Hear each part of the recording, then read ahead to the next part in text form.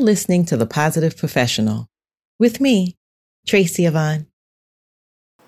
Hi, and welcome back to Season 2, Episode 23 of the podcast. I hope that through previous episodes that you've picked up a thing or two about preserving, maintaining, and promoting your mental and eventually your overall health and productivity. On today's episode, I am going to talk about what does it mean to empty your cup. But I'm going to first start you off with a story. And it comes from an age-old Zen proverb. You may or may not have come across different versions of the story, but the core principles remain intact. So let us begin. There was once a wise and well-known Zen master who was visited by people from all corners of the world. They sought his help to advance in knowledge, learn his ways, and better their lives. The master was always accommodating, ready to teach and show them the path to enlightenment. On one occasion, the Zen master was visited by a scholar. And some versions of the story will say it was a university professor. What's important to know is that this visitor possessed considerable knowledge of his own. And just like the others, the scholar wished that the Zen master advises and enlightens him. Asking, "I've come to ask you to teach me about Zen," he said. The master was welcoming of him and agreed to take him under his wing. Soon after, the master starts to instruct him on the ways of Zen. But there was something different about this particular student. Being a widely knowledgeable man himself, he was unable to stop himself from interrupting the master by telling his personal stories and experiences and showing his knowledge. And it has been suggested that he did this in hopes of impressing the master, even though others thought he was simply full of his own opinions. The master, unable to continue with his lessons as usual, suggested quite calmly that they have some tea, and the scholar agreed. As with the custom, the host pours the tea for his guests. So the master proceeded to pour the scholar's tea into a cup. The master filled the cup of tea so much that it started overflowing, but he did not stop. The tea started to pour onto the table and then onto the floor, yet he did not stop. When the overflowing tea reached the scholar's robes, he cried out, "Master, stop! The cup is already full, can't you see?" Only then did the master stop pouring and smiled with satisfaction, his point having been made. He then explained, "Exactly. You are like this cup, so full of ideas that nothing more will fit in." He then told the scholar to come back to meet him after he had emptied his cup. And what a fascinating story, don't you think? Beyond interesting, and do you see the lessons present in this story? Are you able to draw parallels between yourself and the scholar? And without a doubt, many of us can see our resemblance with the scholar. And at one time or the other, it is likely that you've become full of the knowledge that you've amassed and your own opinions, and lost for a second your ability to absorb new knowledge. The story I narrated should do at least 3 things for you. It should remind you to remain humble. It should teach you how essential it is to be open to new ideas, and it should inspire you to be willing to change your previously held views in the face of a superior argument. You should know that most times when you behave like the scholar in a story, it's not a deliberate act. Constantly staying open-minded may sound easy, but it's much harder to practice. And day by day, the metaphorical cup gets filled with the knowledge you gain and the experiences you encounter. And some experiences may not even be yours directly, but if it reinforces an idea you hold, it finds its way into the cup. So it is natural to feel some resistance when someone comes to you with something different than what you're used to. But I must say that accepting a new idea as soon as it is brought to you is one thing. And allowing yourself a moment to consider a new idea and weighing its merit is another. You may not agree, but at least you can do is be patient enough to understand the basis behind them. And the same principle applies both ways. Aside from challenging new ideas brought to you, your notions may also be shot down as you present them. And it's up to you to calmly request and listen to further explanations as to why your ideas are refuted. It's different from expending your efforts and trying to impress your preconceived notions on others. And as the master said, you have to empty your cup. So what does emptying your cup even mean? It means opening your mind and being receptive to new information. It means humbling yourself and knowing when it's appropriate to express your knowledge and when to put yourself in a learning mode. Emptying your cup means increasing your willingness to let go of what you know. Now, all of that is just one thing. So the next question would be, how do I empty my cup?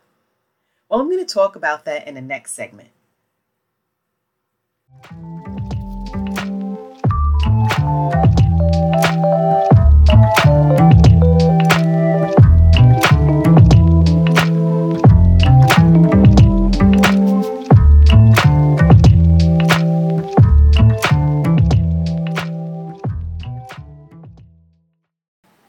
Okay, so here are some examples of how you can get your cup empty. First off, take it easy with pride.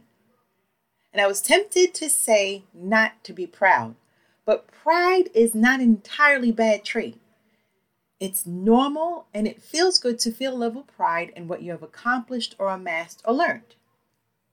However, pride becomes so much that you begin to see yourself as better than everyone else. And it's questionable. Feelings of superiority are common among people who are not able to accommodate viewpoints other than theirs. So take it easy with pride. Know that you can only accomplish even more when you keep learning. Next tip I'm going to mention is to embrace reality. Ask yourself some hard questions. Are you actually that much of the expert that you think you are? The body of knowledge on any and all things is vast, much more than you can imagine.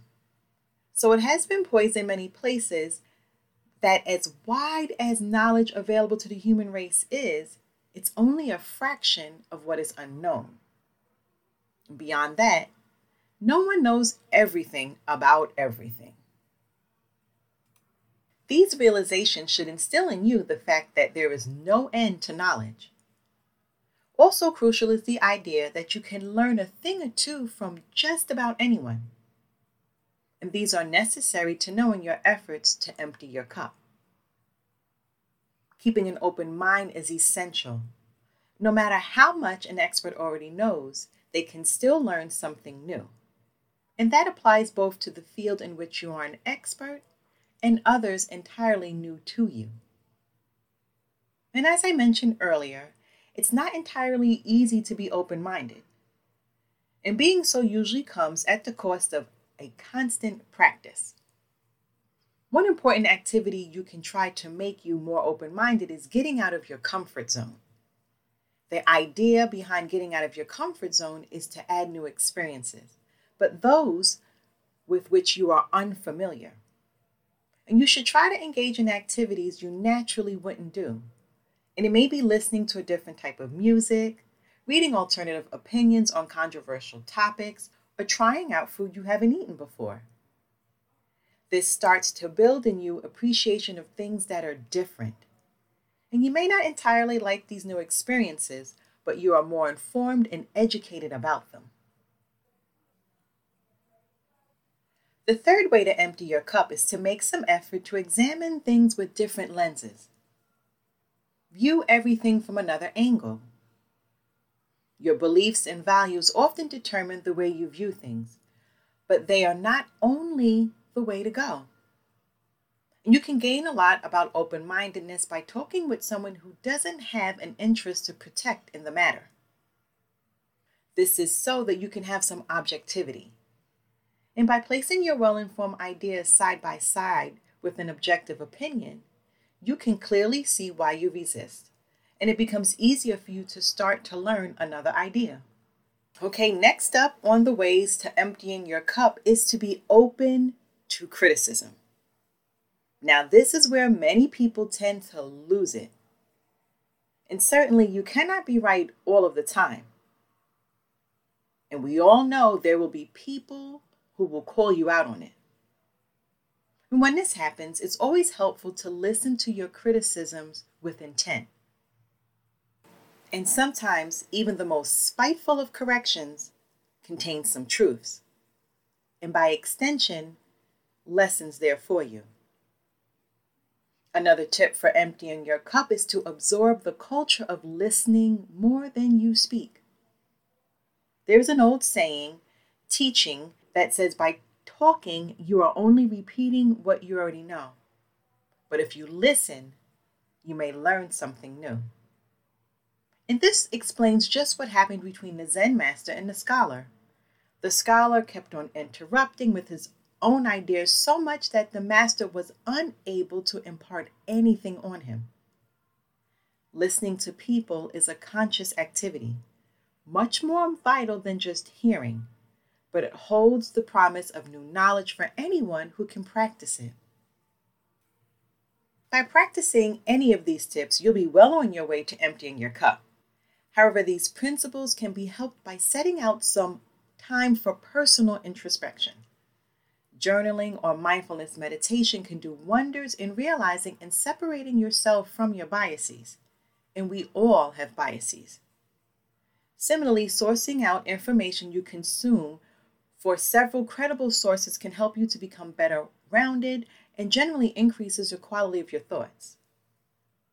The same goes for the relationships you form with others. By willing yourself to create relationships with other people, you open yourself to new worlds of knowledge that do nothing but enrich yours. Thanks for joining me today. I look forward to you tuning in to another episode. Make sure that you've subscribed to this podcast and don't forget to click the like button. You can also follow me on Twitter and Instagram. Stay safe and be well.